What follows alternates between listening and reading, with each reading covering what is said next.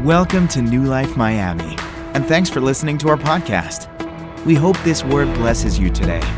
For more information, visit nlmiami.com. We hope to see you soon. And remember, you are loved. If your heart's in 1,000 pieces, just remember you are loved. I want to share a message with you today, and the message is titled, Responding Looks Like Rejection. We've been speaking a lot here about responding now. I want to say about 4 weeks in total, and probably more, but 4 weeks with that, with the title of responding. And today's message is titled, Responding Looks Like Rejection. I wish I had something to give away right now, because maybe I would say something like, hey, I want to give away blank. If you could tell me what responding looks like, what are some of the things we've covered right off the top of my head? But God forbid if I give you whatever I have in my pocket, which is really not much. I don't want to be known as that church that gives money away to someone, so I'm not going to do that. All right? But I'll give you a high five, and that'll be great. But does anyone remember what are some of the respondings look like? What did we say? Responding looks like growth. Amen. Responding looks like good. And this is the third one. Responding looks like rejection. And we have good hope. And we're going to preach, if God allows us, on hope next Sunday. Responding looks like rejection. Write that down on your phones, but bring a notepad, and please start bringing your Bibles. A Bible is so important for a church. Amen? All right. I don't want us to forget how we've gotten here at all, so let's kind of do a little quick summary, and let's go back and just review where we've been at here. In the beginning of March, we began to teach, and we shared that something needs to give. Showing of hands, how many of you remember that message? Something needs to give. And we spoke a little bit about Mary, who is Martha and Lazarus and Martha's sister. If you remember, Lazarus has a very famous story in the Bible. How many of you remember Lazarus' famous story? All right. He's the one that Jesus said, Lazarus, come forth, and he woke up from the dead. All right, resurrected. Now, Mary is the sister, and we know that she spent time at the feet of Jesus. And we said that she found that her greatest expression towards him, her greatest expression in responding towards him, is to give him what was most costly. We spoke about that her giving this perfume was symbolic for giving her life fully and making this moment of most value to her. Hopefully you haven't forgotten that. Why am I surrendering this? Why am I giving this? Because it is no longer of great value. He is now of great value. Your its need to start becoming he's in your life. Okay? He is of most value now. Man, I could just stay on that. Her giving this perfume was symbolic for that she was committed and devoted to the one who was first committed and devoted unto her, towards her. Mary was faithful. We have all this stuff on podcasts. Go back and listen to it. Mary was committed. Mary was devoted in finding, and we see it in Scripture, the feet of Jesus. We've taught that. Go back and listen to it. Don't have the time right now to get into it again, but the feet of Jesus is a very symbolic and interesting position and posture in the New Testament. And that's the place where she was devoted to. Go back, learn about the feet of Jesus. Learn about those times and learn about that posture. All right? Mary was that. Her response was more. She gave all. She found this is important. She found everything in actually nothing.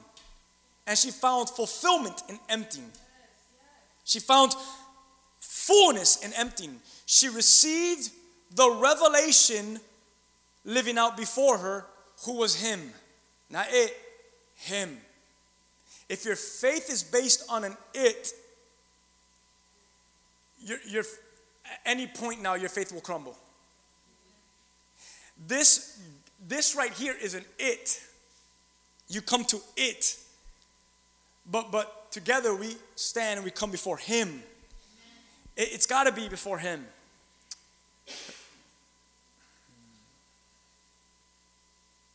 Our reasoning in continuing and remaining in this, and we've said this, is because I believe that the Lord wants to show us what responding to Him looks like. And we need to remember that if we've been touched by the Lord, if we've encountered Him, we need to remember that each one of us now has a responsibility. We are responsible with what has been given to us, and we are also responsible with what we have encountered. Or let me just say that better, with what has encountered us. I mean, Paul was walking on the road, and Jesus encountered him. Okay. Luke 12 says that for everyone to whom much is given, from him much will be required, and to whom much has been committed of him, they will ask the more. You're praying for more? You're going to be required for more. Okay, very important. It's like the raise, you want the raise, well, you're going to be required for more. You want to be used more, you're going to be required of more. More of Him should bring forth more of you, more out of you. Am I speaking to the right people? It should, it really should. So as we continue to talk about encountering the Lord, not just single encounters, write that down for goodness sakes, not just single encounters in which you only have one story to tell how the Lord has shown up in your life, but I'm talking about multiple, even daily encounters in which you and God are so in tuned and a part of each other's day. Why not? Why not? How many of you, when I say that, you're like, that's not biblical?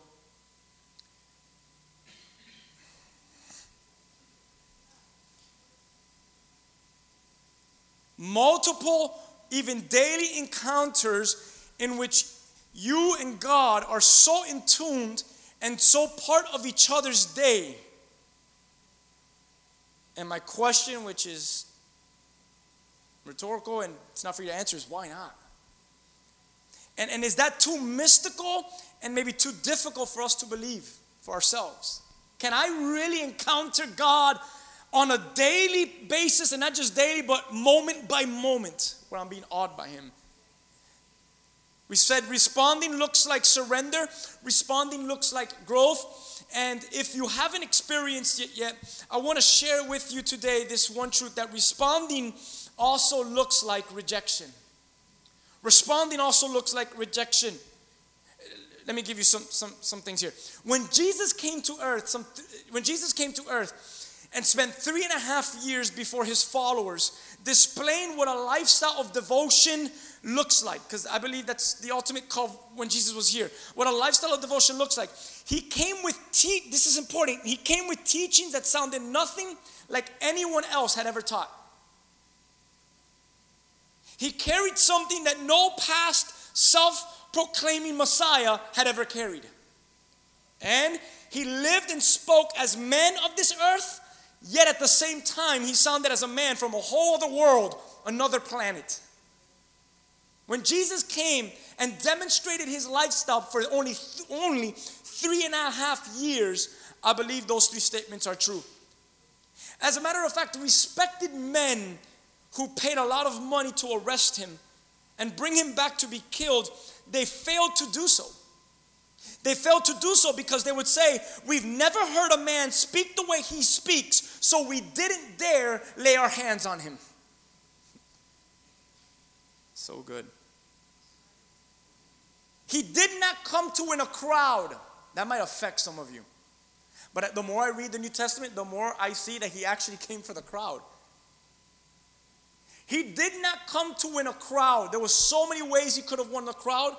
As a matter of fact, I'm going off my notes for a moment, but every time the crowd got around Him to give Him a crown to make Him king, He would depart from them and escape. And like, where'd you go? They found Him the next morning. We wanted to make you king. He's like, because what you want from me is not necessarily what I came for. He almost ran from crowds rather than, if He was going to start such a revolution, you would think that He would run before the crowds and start up a massive army with the crowds. Instead, in His 3.5 years of ministry, He was running away from the crowds. He was like, that's not what I want to do right now. He didn't come to win a crowd because most of his words would eventually push and scare them away. He came to win instead a peculiar people, a specific people, a people that I would love to call, because we believe this a lot here in our church, a not normal individual, peculiar person, a peculiar people that truly heard what he was saying and whose hearts would burn with his words and with the lifestyle that he left for them to follow. That's the people in the group he was coming for. I'll give you some examples in a moment. But I believe that's who he was coming for. I'm going to speak before this crowd, but really before this crowd, as I speak my words, many in this crowd won't get it. But there will be a peculiar group of individuals that will receive. And he says all throughout Scripture, he who has ears, let him hear. Why? Because everyone in the crowd heard, but not everyone in the crowd understood. This was just meant for the burning ones, for the peculiar ones. So when one would encounter him, he would say things like, let's get into Scripture for a moment. He would say things like this. If you're taking notes, Luke chapter 12, I'm going to read verses 49 through 53. When someone would encounter him, he would say things like, I came to send fire on earth. How do you win someone like that? And how I wish this is so important from last week's message. And how I wish it were already kindled. I wish how it was already burning. Did you see that? I came to set a fire in the earth. What is he really saying there? The reason I came is to set a fire in the hearts of people. I came to set a fire, and as I set that fire, that fire can now arouse many others to catch. I'm gone. That fire in you, others better catch it. I've come to send fire, and how I wish it would be burning. Does everyone get that? Because I'll preach the last week's message all over again. But I have a baptism to be baptized with, 50, and how distressed I am till it is accomplished. Do you suppose that I came to give peace on earth? Yeah. Isaiah says you're the Prince of Peace. Do you think that I came to bring peace on earth? This gets real interesting now. Jesus' words, okay? Red letters in your Bible. But I tell you not at all, but rather I came to bring division. And he says, from now on, 5 will be in one house and will be divided. 3 against 2, 2 against 3. Father will be divided against son, son against father, mother against daughter, and daughter against mother, mother-in-law against her daughter-in-law, and daughter-in-law against her mother-in-law. I just want you to know that son-in-laws are the best. Notice, nothing there is not talking bad about us. It's not talking bad about us. And all the men in the house, amen, that's right. You say what you want to say, but Jesus said it in red letters. And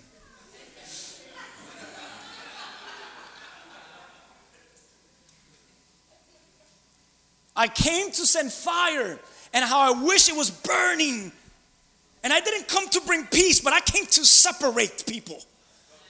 I came to bring one from one group and push them to another side and say, goats over here, sheep over here. I came to bring true. So you read Luke 12, 49 through 53, and here is the cost of having a fire in your heart. What's the cost? Everyone say, what's the cost?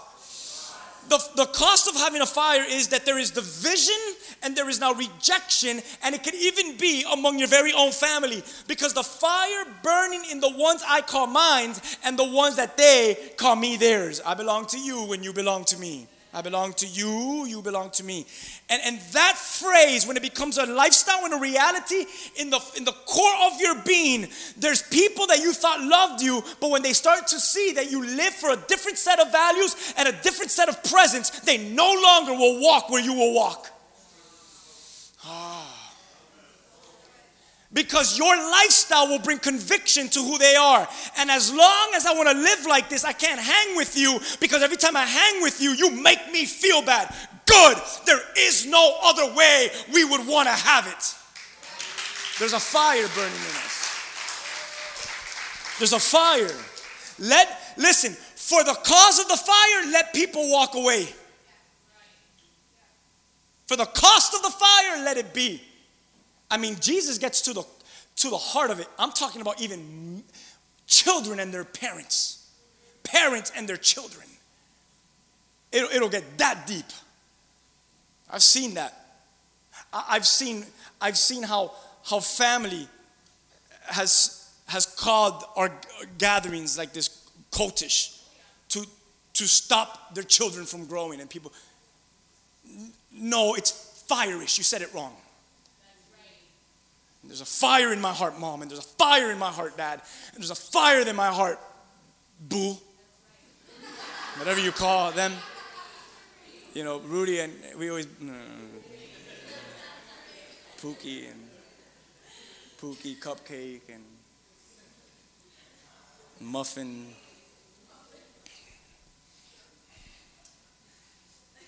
Let's keep reading scripture.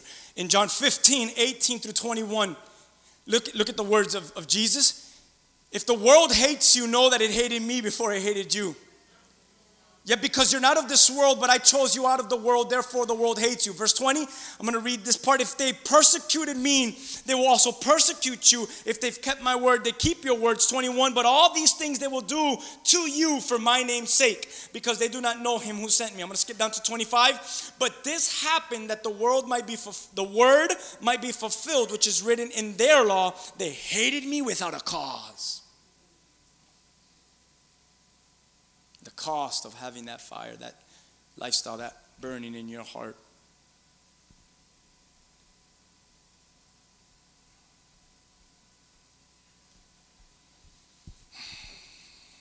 Many times, Jesus was driven out of cities. I can't tell you that Jesus was the only one driven out of cities. We had here years ago a man from, Pakistan or something like that? I forgot, sorry, forgive me. Who can no longer see family and can no longer step into his country because they'll kill him. Because I think his story was a dream, and he was Muslim. And a dream, he had a vision of God, came to the Lord, started preaching the Lord. His village was transformed into Christianity. The Muslim raiders came in, they burned the whole village.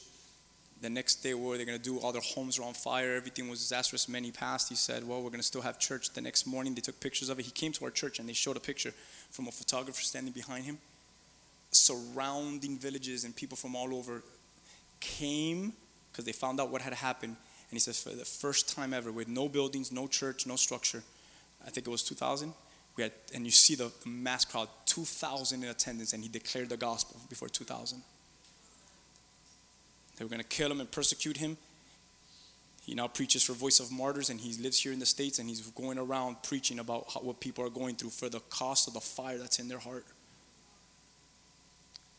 He can't even go back to his own land because a prophet won't even be recognized in their own land. He goes back there, they'll kill him. He has family members that he loves. He will never be able to see them again. But if you ask him, was it worth it? He'll look at you and say, every day of my life.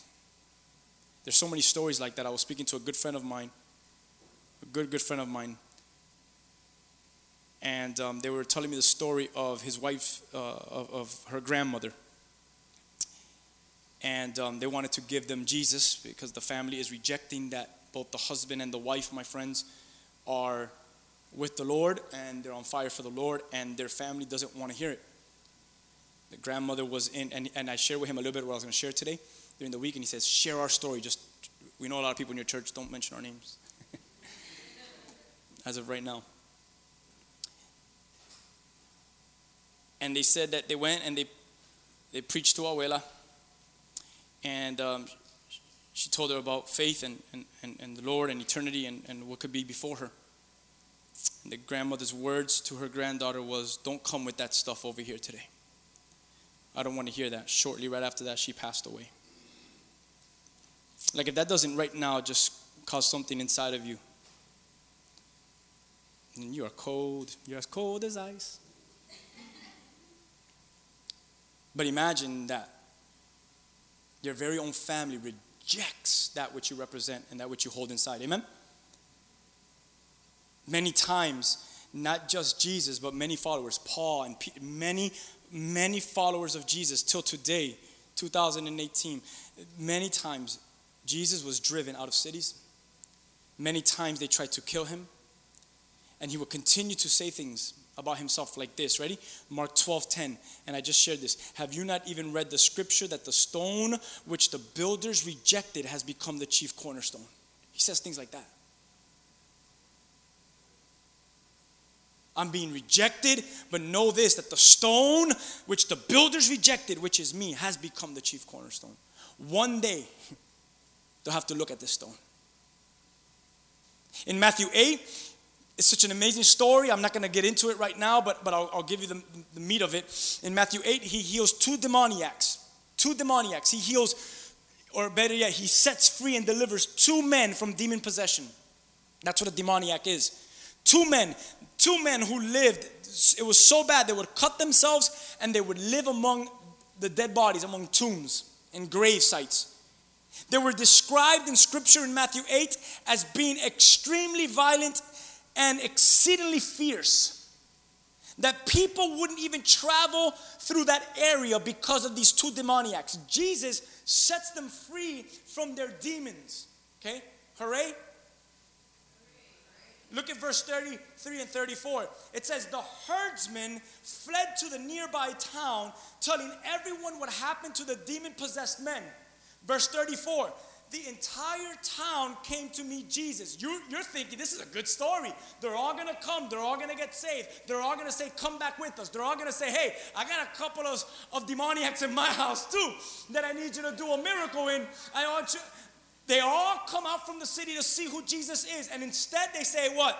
They begged him to go away and leave them alone. Like I want you to see what this is. Here is individuals who what they should have done is fall at his feet. Recognize what he just did. Invite the man over, for goodness sakes. Invite him in. Invite him, because if you didn't know, he could transform your whole town right away. He could transform everyone right away. But they did not want such a man in their town to start. Let me tell you why. This is what I believe. Ready? Why didn't they want Jesus in their town? Because if this man who just did this miracle, sign, and wonder did this, then I don't want him in our town. Why? Because then he's going to start changing things around here. And I believe that the reason why people don't want Jesus to go deeper in is because deeper in you will cause greater change in you. And are we ready for greater change that comes from deeper presence and deeper intimacy and a deeper reign in your heart that erupts all those things that shouldn't be there out and ejects them all out? But so they come to Jesus, and what their response should have been what? Come in. But the response was reject. I mean, it does not make sense at all, but it does make sense totally. It does make sense. They didn't want him to come here and change things around. Sin and self-interest was more of worth than holiness and righteousness and a separation from a world, and it could look like rejection, and they did not want that. We are fine with the way we live, and we are well with the way things are around here. And there is no way that we can be well with normality and casualness and even sin and even self. I mean, there's got to be a place where we say, Jesus, you need to come in here too and rock this place. But no, they reject him. Leave us alone. Let me go in more. In Luke 4, he's in Nazareth. If you did not know this, he was not born in Nazareth. He had to escape Nazareth, but that was his hometown.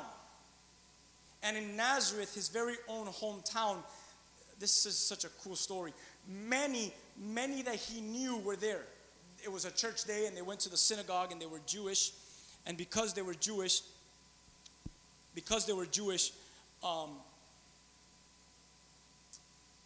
all got together in their local synagogue. And in getting together, you could imagine, because it's his hometown, many that were there were family, were friends, were neighbors, were friends of family. I mean, I could say this, that when you look at Luke 4, I could bet that Jesus knew everyone in attendance there, and everyone in attendance probably knew Jesus. They probably knew Mary and Joseph. Many he knew were there. And being a Jew, he goes to the synagogue, and it's so interesting because on that day, it was common for them to see what was going to be the reading of the scripture of that day, and he opens up to the book of Isaiah. And in the book of Isaiah, he reads a prophecy that is speaking about himself. As he reads this prophecy and he starts to teach, I want everyone to look at Luke 4 verse 22 and watch what they say. It says, everyone spoke well of him and was amazed by the gracious words that came from his lips. And they said, how can this be? Isn't this the son of Joseph? They were all amazed. Wow, look how grown. You've ever been somewhere when you were, wow, look what you made of yourself. Family member says that, a friend of someone you know. And that's what they were saying about Jesus. That was pretty good, patting him on the back. Good word. Good word. It's a good word today. You tell what? Good job. So Jesus hears this praise. And as he hears this praise, he says, I'm going to go deeper with them. And he begins to, I would use the word rebuke or correct their ignorance. If you read the whole story, he begins to teach on them and their ignorance. And these are friends, and these are family members, and these are friends of family. I want us to go to verse 28 now, after Jesus touches their heart here with his words. In verse 28, 29, and 30, it says, when they heard this, his teachings and rebuke, the people in the synagogue were furious. And it says, jumping up, they mobbed him and forced him to the edge of the hill on which the town was built. They intended to push him over the cliff. Verse 30, but he passed right through the crowd and he went on his way. Wow. Guys, back to this passage. They were neighbors, they were friends of family, they were family.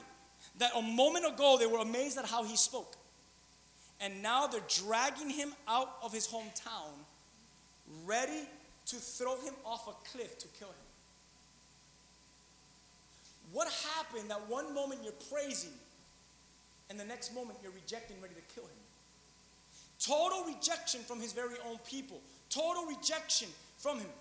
I love what Dietrich Bonhoeffer says in one of his books. I love Dietrich Bonhoeffer. In one of his books, The Cost of Discipleship, he reminds us, and he says this, that suffering and rejection are two separate experiences.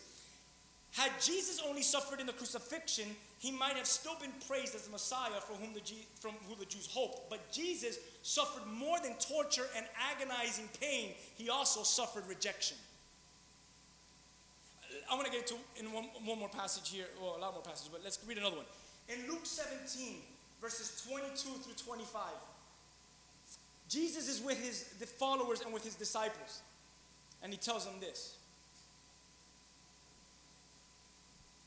He says, then he said to his disciples, the time is coming when you will long to see the day when the Son of Man returns, but you won't see it.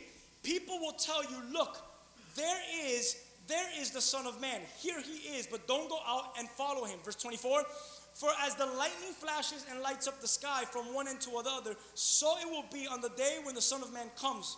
And the last verse, but first the Son of Man must suffer terribly and be rejected by his own generation. By this generation. Guys, I'm not making, this is scripture after scripture after scripture to show you that Jesus demonstrated a lifestyle of rejection. Let me get personal now. Let me get to a place where maybe you could feel this better. And I'll read from the Passion on this one. It's in Luke 23, verse 17. Luke 23, Jesus is arrested and beaten, unrecognizable already, I believe. And as he's unrecognizable, an amazing encounter, he's bleeding, he's before a massive crowd, and the ones before this crowd are the very ones that he fed with 5 loaves of bread and 2 fish. Are the very crowds that saw him raise Lazarus from the dead. And here is a crowd before him. Verse 17. Same crowd that saw so many signs, wonders, and miracles. It says, for it was Pilate's custom, and he's at the point of his death now. He's at the point of crucifixion. It says, for it was Pilate's custom to honor the Jewish holiday by releasing a prisoner. And when the crowd heard this, they went wild. Erupting with anger, they cried out, "No! Take this one away and release Barabbas." For Barabbas had been thrown in prison for robbery and murder. It's so crazy what conviction to the heart can cause man to do. It could cause man to kill an innocent man, but yet free a murderer. Pilate, wanting to release Jesus, tried to convince them. It was best to let Jesus go, but they cried out over and over, "Crucify him, crucify him." A third time, Pilate asked the crowd, "What evil crime has this man committed that I should have him crucified? I haven't found one thing that warrants a death sentence. I will have him flogged severely and then I'll release him. Let me just beat him." But the people and the high priest, this is so important, the people and the religious leaders, shouting like a mob, I almost want to say the people with great authority, they began to scream out at the top of their lungs, "No, crucify him, crucify him." And finally their shouts and screams succeeded. And Pilate caved into the crowd and ordered that the will of the people be done. Verse 25, he released the guilty murderer Barabbas as they insisted, and handed Jesus over to be crucified. I want to share some thoughts in my heart after all these passages that I just read. And I want you to know this. I tell you that Jesus coming to earth is a life that is displaying rejection. Since the beginning of time, not all have followed. Until now, not all will follow. And though many times there were hundreds and there were thousands surrounding him, he knew that only a few had true hearts that were on fire for him. His purpose was to continue to speak into crowds. Don't get me wrong. But I will speak into those crowds so that those, and I cap all those letters, those whose hearts will continue to hear can hear. I'm going to speak to those crowds for the sake of those. And that is why when he told crowds things like, "You must eat of my flesh and you must drink of my blood," many walked away from him that day to never follow him again. Many, actually all of them, turned away from him to never follow him again. And he turns around, and what does he make eye contact with? He turns around, and there's a handful that heard it differently. There's a handful that remained, because what I heard with my ears sounded different than what those people heard with their ears. Put me up here a little bit. I can't. Put me up. It's like it's not even on.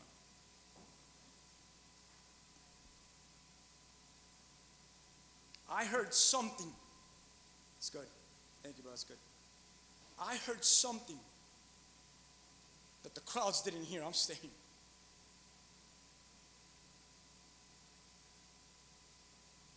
"You must eat my body and you must drink my blood." We're out of here. And he turns around. He says, "What about you?" And Peter looks at the rest of them and says, "I'm going to say it. I'm going to say exactly what we feel. I'm going to say exactly what's going on in us." And he steps up and he says, "We're not going anywhere. Your words burn in our hearts and have eternal life. Your words are true."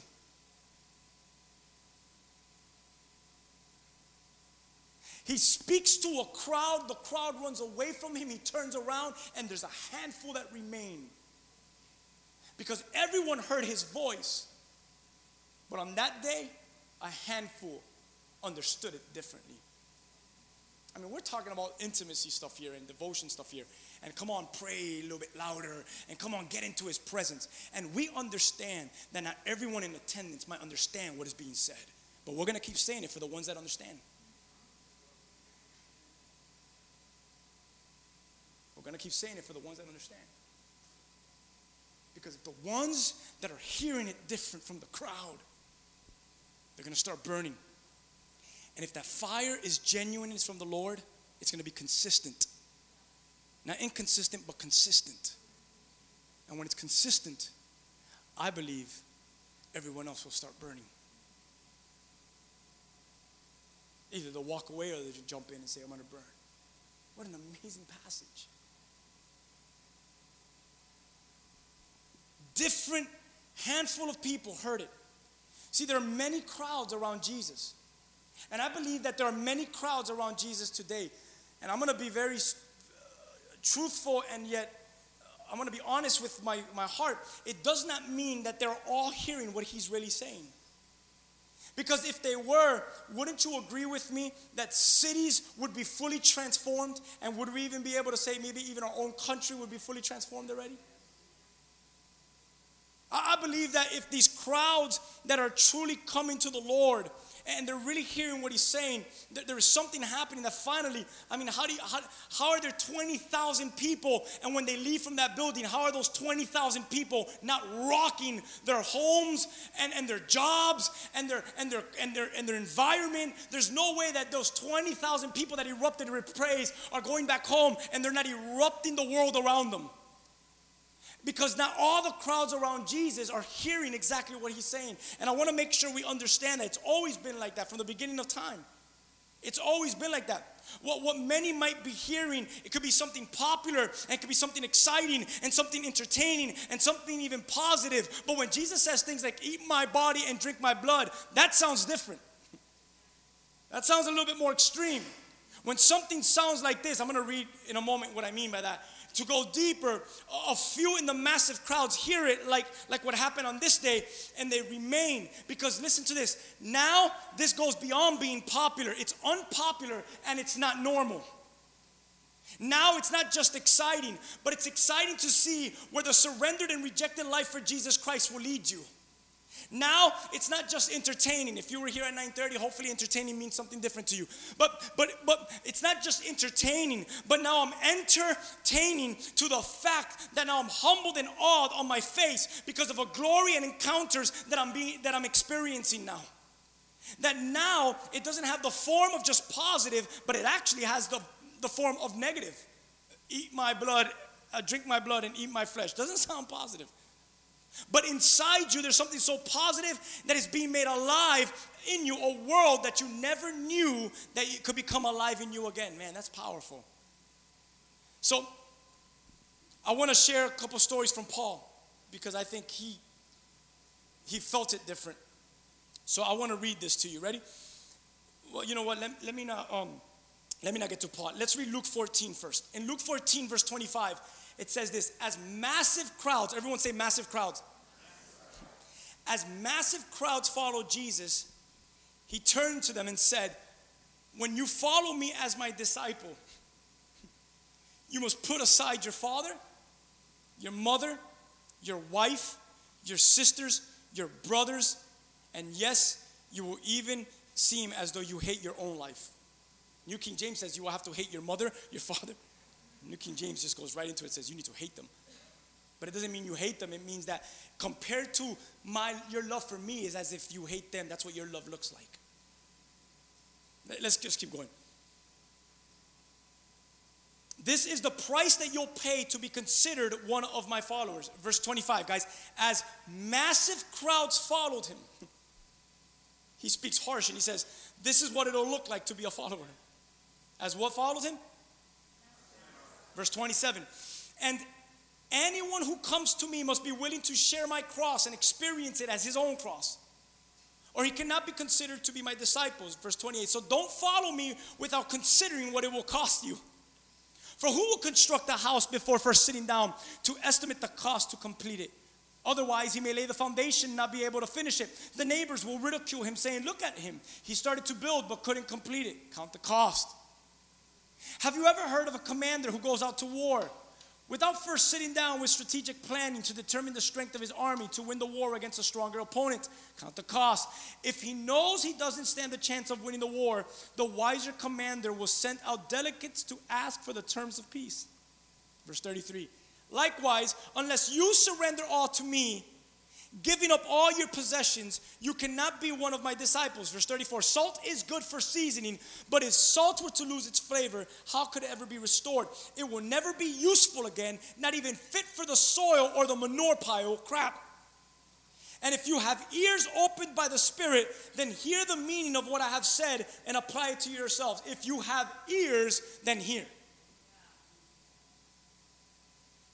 Guys, come on, let's be very honest with Scripture face to face. That's not a positive word if you want to gain followers. He even mentions in his I know, because when they translated over, the church at that time wanted to be very polite to their parishioners. So they put what we have now in the English language, manure pile. I believe Jesus would say equivalent to what we would say is it's as crap. He was so passionate and intense with what he was trying to say to his crowd. To what crowd? The massive crowds. And he says, if anyone in this crowd has ears, let him hear. And I'm looking at this passage in Luke 14, and all I could think of as I was reading it throughout the week is that the word rejection, it doesn't just mean being rejected by others like we've already learned, though it is that. But it also means this. It means declining, or I like to use this word better, exiting a life of normal patterns. It's exiting a life of normality and casualness to one that is now rejected to be set apart and holy. The word rejection for you, it might not even be for you right now in this time that we're living in. It might not be that you're going to be burned at the stake. But it might mean that your life from now on, because of rejection, is going to be set apart and holy for a cause that is burning so deep inside of you rather than any other cause that you could live for. I believe that definition is also true in this passage here because he's calling them to a different lifestyle. He's calling them to be set apart and holy. If the thousands among thousands, and I'm going to include us in the thousands among thousands, that are flocking to churches this weekend as we speak, have embraced the lifestyle of rejection, then cities should be catching his fire by now already. Including us in that group because we are part of the thousands. There is no way that Jesus says things like Luke 14 and looks at us in the eyes and says, you are the salt of the earth, and if you lose your flavor, then it's useless. And he's speaking to a massive crowd, and I believe in 2018, this weekend, he again is speaking to a massive crowd, and he's saying, what is your salt giving off? What is your lifestyle? Is it rejected? Is it set apart? And is it holy and righteous for my cause? Now I'm going to get into Paul, and I'm going to ask Isaiah to come up and Ali. I want to look at Paul's life in Philippians 3. I'm going to start off in verse 4. Just let the word preach it. Maybe I won't even say anything. I'll let you just receive the revelation. I'll let the ones that hear, that have ears, hear. Listen to this. Philippians 3:4 says, it's true that I once relied on all that I had become, Paul. I had a reason to boast and impress people with my accomplishments more than others. Look what he says here. I love how the Passion puts this. For my pedigree was impeccable. I was born a true Hebrew of the heritage of Israel as a son of a Jewish man from the tribe of Benjamin. I was circumcised 8 days after my birth, and I was raised in the strict tradition of Orthodox Judaism. I lived a separated and I lived a devout life as a Pharisee. Come on, Paul. Verse 6, and concerning the righteousness of the law, of the Torah, of the Old Testament teachings, look what he says. No one surpassed me. I was knowledgeable than all. And I followed it more than anyone else that I knew. I mean, Paul, this is a young Paul saying, in a young life, when he's saying these things, he's talking about a young life of Paul, and he's really claiming to be someone here. Do you know, we know that's true because when Stephen was killed, as we learned last week, they put the clothes to the one who had authority amongst the group of murderers. And the one who had authority in that massive crowd that was killing Stephen, they laid their clothes at the feet of a young man named Saul, which is Paul. So what he's saying is true about himself.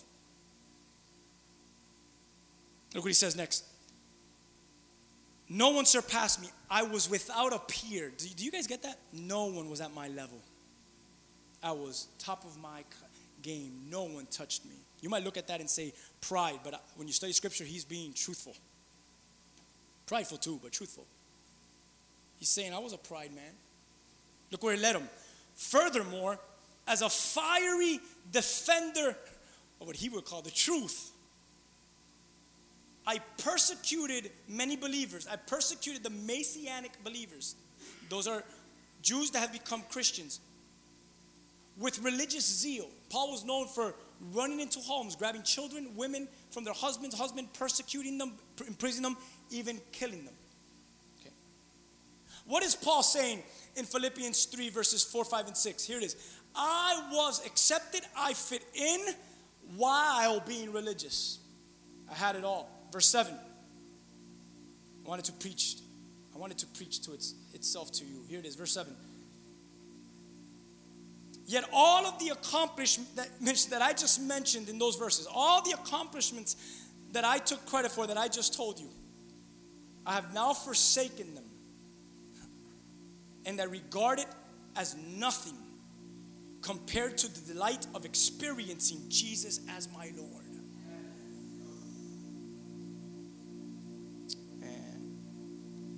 I'm this, I'm that, I did this, I did that. Look at my resume, man. You could not mess with me. I was known, I was popular. People were walking around and taking pictures. I mean, Paul was it. And he was young. I'm telling you this, he was going to rule Jerusalem one day. He was being prepped to rule Jerusalem one day.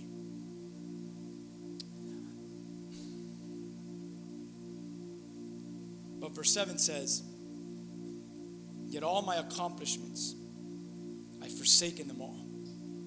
And now they're nothing compared to the delight. And I want you to make sure you see what Paul says here. He doesn't say of knowing. Because on that road on Damascus, he didn't just know Jesus there. What does he say? I've put it all away because it's nothing to me after I've experienced who my Messiah is. How long have we been preaching this? His experience trumped all of his knowledge. And the Lord showed him that day, in all of your understanding and knowledge of wisdom, you were blinded by the one truth that stands before you. And he had to confront his lifestyle.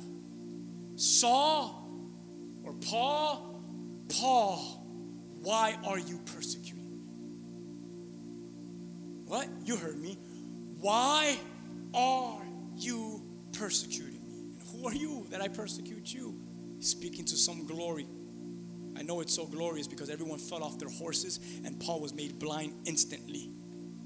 He says, I am Yeshua, I am the Lord, Messiah, who reigns and sits at the right hand of the Father and in the hearts of the ones that you persecute. And every time you persecute one of them, imprison one of them, and kill one of them, you do it to me. Get me back up, Lord. And I will tell the world that the one that I persecuted is the one that I'm willing to be persecuted for. Get me back up. You will. And you said right, you will suffer much now for my cause. Go to the house, I have one of my sons, and he will lay hands on you, and you will receive sight again. I don't even believe it was just a physical thing. I believe a lot of that stuff was spiritual too. I believe in him being blind, being able to see again, had more to do with his spiritual than his physical eyes. I believe that when Paul's eyes saw again, I believe that Paul's eyes saw again. I believe that now he went from what he knew, and with his new vision, he began to experience what stood there, experience what spoke to him, experience not it, but experienced him. All of my accomplishments are nothing compared to the delight of experiencing him. What is he saying? I had an encounter. Maybe that's all that's lacking. Maybe that's all that's lacking. Maybe all that's lacking is an encounter. You've done church well. You've done Bible studies well. You've done mentorship well. You've done spiritual stuff well. But maybe what you've really lacked is just an encounter away. Of maybe if I could just start encountering what I know could start being what I'm experiencing. Maybe it's just an encounter. You could justify your life all you want right now as you're sitting listening to me and get mad at me and text me and write me an email later. But what I want you to know is get into a place of encounter. That might be it. That might be finally what the blindness that you're praying for will be opened, and it has nothing to do with the blindness that you're praying for. It's the blindness that you didn't even know was deeper and that's there, that now you'll start experiencing the things that you see. You'll be in crowds, and as you're in crowds, you'll be like, how come I'm hearing different than they are? Because one day you were blind and now you see.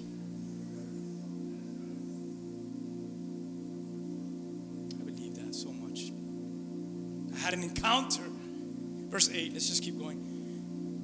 Remember the encounter, the light of experiencing him is of more worth than anything else. Verse 8, to truly know him. Guys, this is serious. Know him now, encountering him, knowing him, meant letting go of everything from my past and throwing all my boasting on the garbage heap. Come on, do you really believe Paul said garbage heap? It's all like a pile of manure to me now. Poop. So that I may be enriched in the reality of knowing Jesus and embrace him as Lord of all greatness. Man. It's almost as if Paul is saying, I've encountered, and my encounter led me to respond. And my responding to him looks like this. Ready? Rejection, a life set apart, holy, with only one as my focal point. To know him meant I let go of everything and I threw it all away. All my boasting is on the pile of poop. And now I'm being enriched in the reality of knowing Jesus and embracing him as my Lord. My encounter is causing me to respond more. Look at verse 9 on. I'm just going to read 9, 10, 11, then I'm going to skip to 17 on. It says, my passion is to be consumed. My passion is to be consumed with him, not clinging to my own righteousness. My righteousness will be his based on the fruitfulness of Jesus, the very righteousness that comes from God. And I continually long to know the words of Jesus more fully and to experience the overflowing power of the resurrection working in me. It's resurrection being made alive again through death and burial. That's what he's saying. I've took on the life of death and burial. Look at the pile of manure. Look at it. Look at the pile of manure. It's buried in the crap, man. Don't post that on Instagram, but it's buried in the crap. It's buried in there. And the nastiness. I've understood what a life of death and burial is. And because I'm living in death and I'm living in burial, something is being made alive in me more than ever. Through death and burial, through the experience and lifestyle and encounters that I'm having in death and burial, there is now something inside of me. And he says this, and I'm longing to know the wonders of Jesus more and experience the overflowing power of his resurrection working in me. Through the poop of death and burial and enjoying that lifestyle, I am now being worked inside of me with this resurrection. I wouldn't have it any other way. There's a resurrection working in me, and I will be one with him in his suffering, and I will be one with him in his death. Only then I will be able to experience complete oneness with him in his resurrection. Verse 17, my beloved friends, imitate my walk with God. Follow all those who walk according to the way of life we modeled before you. For there are many who live by different standards. As I've warned you many times, I weep as I write these words. Paul is crying. Because not everyone that's saying it is actually saying it from the right place. And not everyone that's saying it is actually real. Look closely in how they walk and follow the way they walk, the way we've modeled it. How can Paul have an authority to say that? Because he modeled the walk of Christ, and he's left a walk for his children to model the way your spiritual fathers have walked. But what about what they're saying? I cry as I write this. Because not everyone that's saying it is actually living it. They're enemies of the cross of the Anointed One. And doom awaits them. Their God has possessed them and made them mute. They boast in their shameful lifestyles and their minds are in the dirt. But we, everyone say we, good, are a colony of heaven.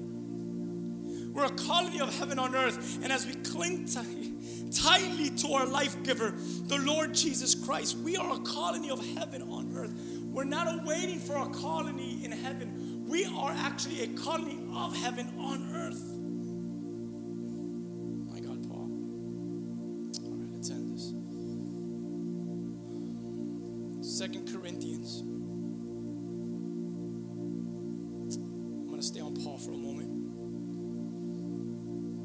What an encounter, what a transformation of his life, what a testimony. He's actually writing his testimony down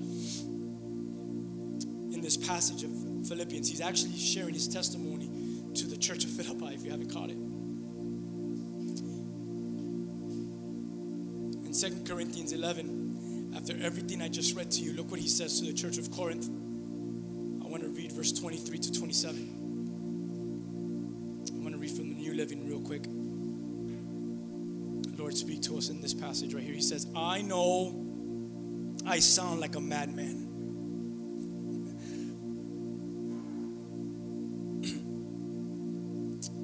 But I have served him far more. This is already at a point of his life where the apostle could say these things because he's not just a young believer now. He's been stoned to death and God has resurrected him. He's also preached so long that someone died and he resurrected the dead person. I mean, this is not just some flimsy Paul talking. He's saying, I know my lifestyle and my sound that comes out of my mouth, it seems like a madman. But I've served him. I've worked harder. I'm writing you this letter, Corinth, because you guys are sending me letters complaining about your little faith and all that. But let me tell you a little bit about myself. He says, I've been put in prison more often than all of you. I've been whipped times among times without number, and I've been faced death again. I've been faced with death again and again. 5 different times the leaders gave me 39 lashes. Just like, did you know that Paul received 39 lashes like Jesus did? How many of you picture Jesus with his back open? How many of you know that Paul had his back wide open too? Scars all over his back. I received 39 lashes like our Messiah did. We forget that about Paul. I'm not comparing him to Jesus at all. But the burning in his heart said, it's worth it. It's worth it. I mean, there's no way that someone would do something like this with just knowledge. It's worth it. It's because his encounters and his love and his experience in the Lord, his love and his depth with the Lord must be so strong that many are the times that I've been beaten and lashed at. Actually, your leaders, the Jewish leaders, 39 times. Do you know who whipped him? These were men he worked with, men he studied with, men that he taught as well. Because he was a Pharisee among Pharisees, and now part of his very own group, 39 lashes from my so-called very brethren that I did life with.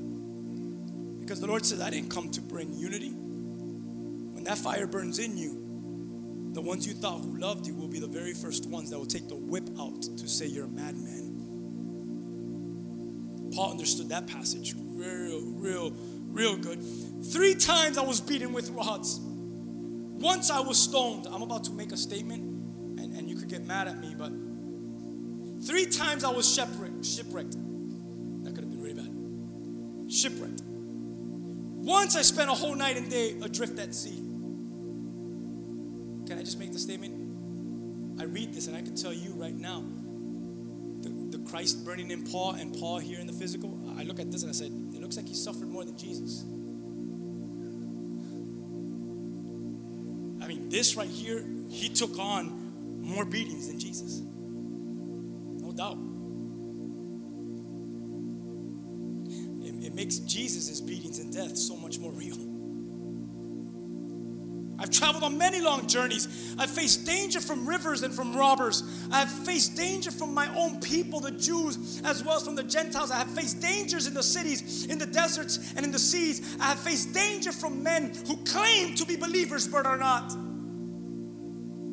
I've worked hard and long, and during my sleepless nights, I've been hungry and thirsty, and I've often gone without food. I've shivered in the cold without enough clothing to keep me warm. Don't come to me, Corinth. Don't come to me, Corinth, and then tell me all these things. Let me tell you what I've gone through for this Messiah.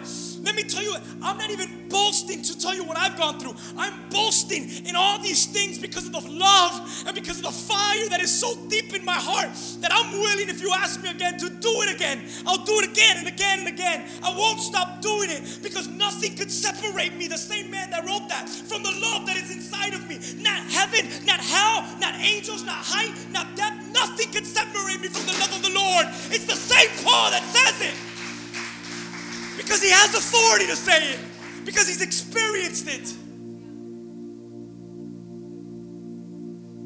The new Paul was led to a life of resurrection in what seems to be death, persecution, pain, and hurt. And he's resurrected. Do it again. Do it again. Because I'm resurrected inside. As much as you try to kill me, I'm resurrected inside. I've honored the lifestyle of rejection. Do it again. The more you try to kill me, the more alive. Because you don't understand this yet, maybe.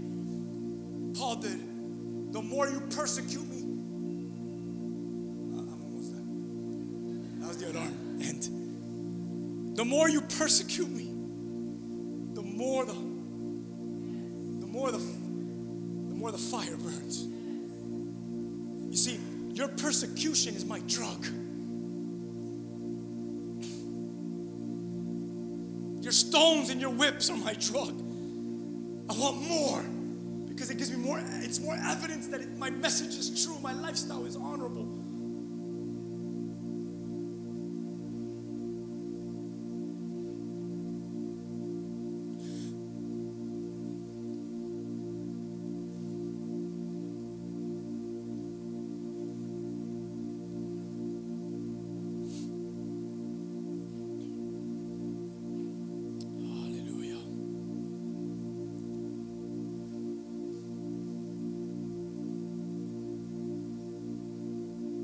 That rejection, now it's not popular, it's unpopular, and it's not normal.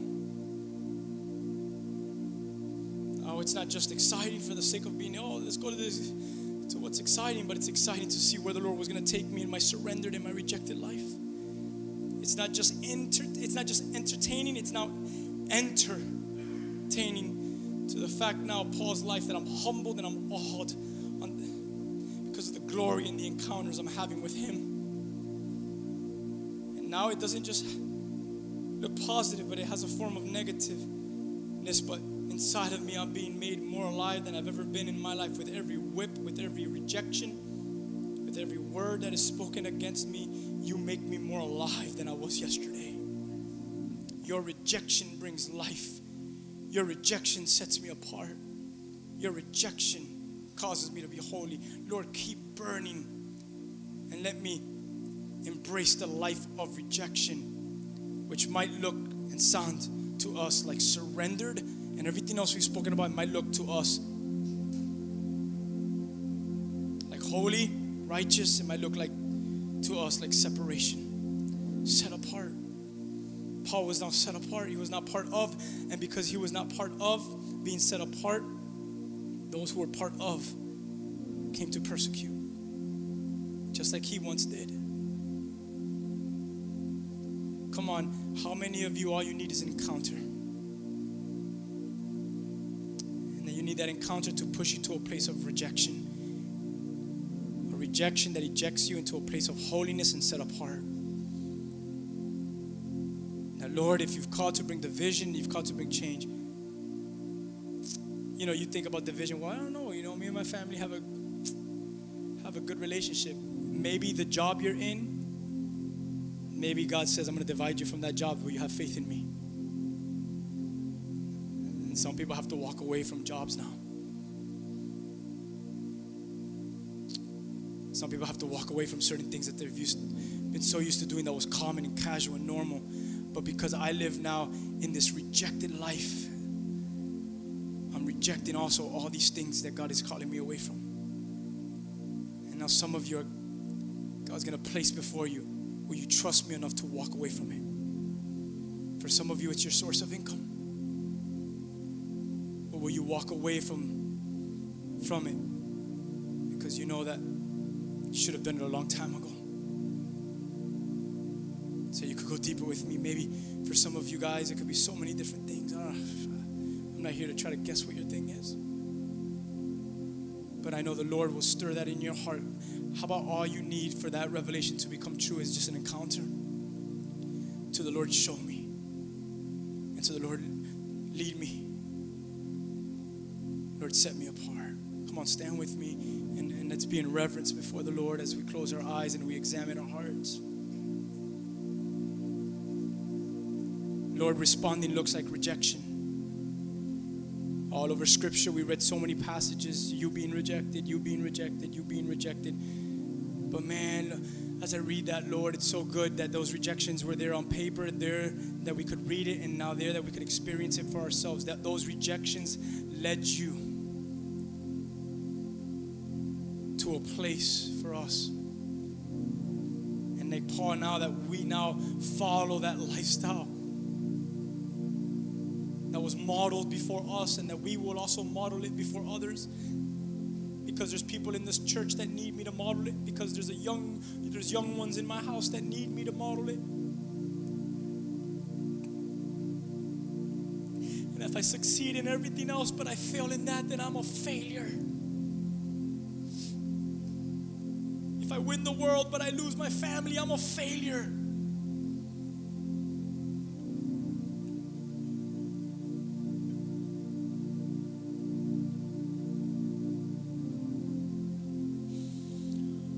Model the resurrected yet persecuted life, responding to this encounter in such a way you could whip me again. The more stones hit me, the more alive I become. Give us faith, give me strength, give me courage, give me faith. Deal with my mind, deal with my heart.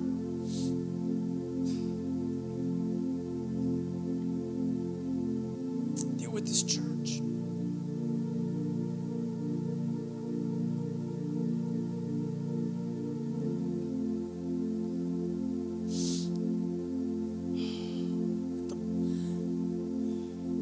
Let the ones that hear in the crowd start stepping forward.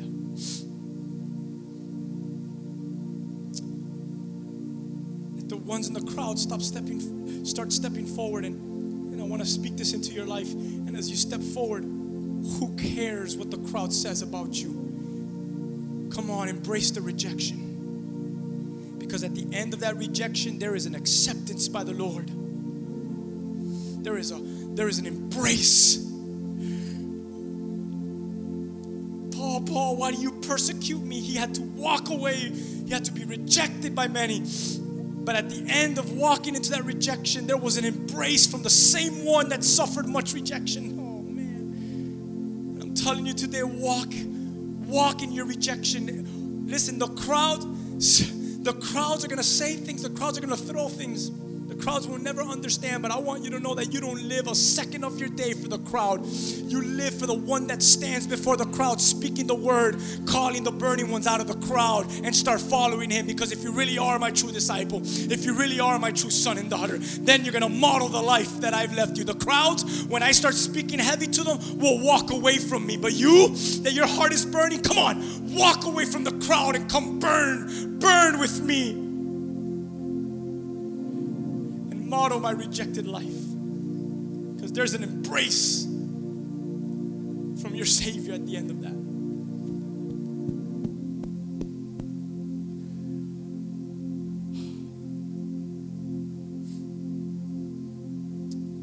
I don't know, but let's be bold, I guess. Listen, with every eye closed, let's make a statement.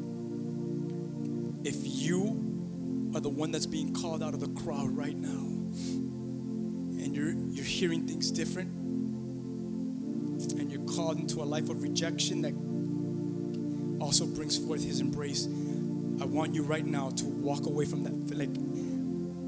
I want you, as you take this step forward, I want it to be almost prophetic in what's happening in your life, that you also are taking a step away from the crowds that you're going to go back and confront in a different lifestyle of persecuted because I responded to an encounter.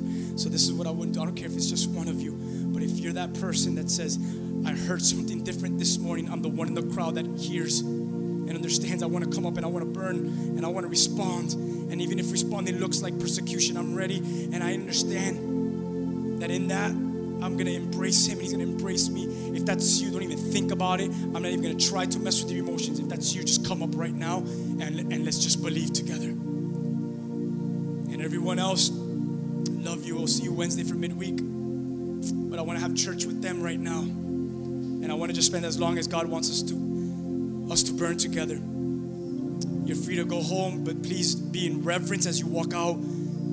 Please be loving towards them and towards what the Spirit is doing in their hearts. If you want to stay, stay. If you want to come up, come up. If you need to go home, go home. We love you. We'll see you Wednesday. But right now, let's just spend time. And those that hear and hear different, let's just pray for burning in their hearts. Thank you, guys. Hallelujah.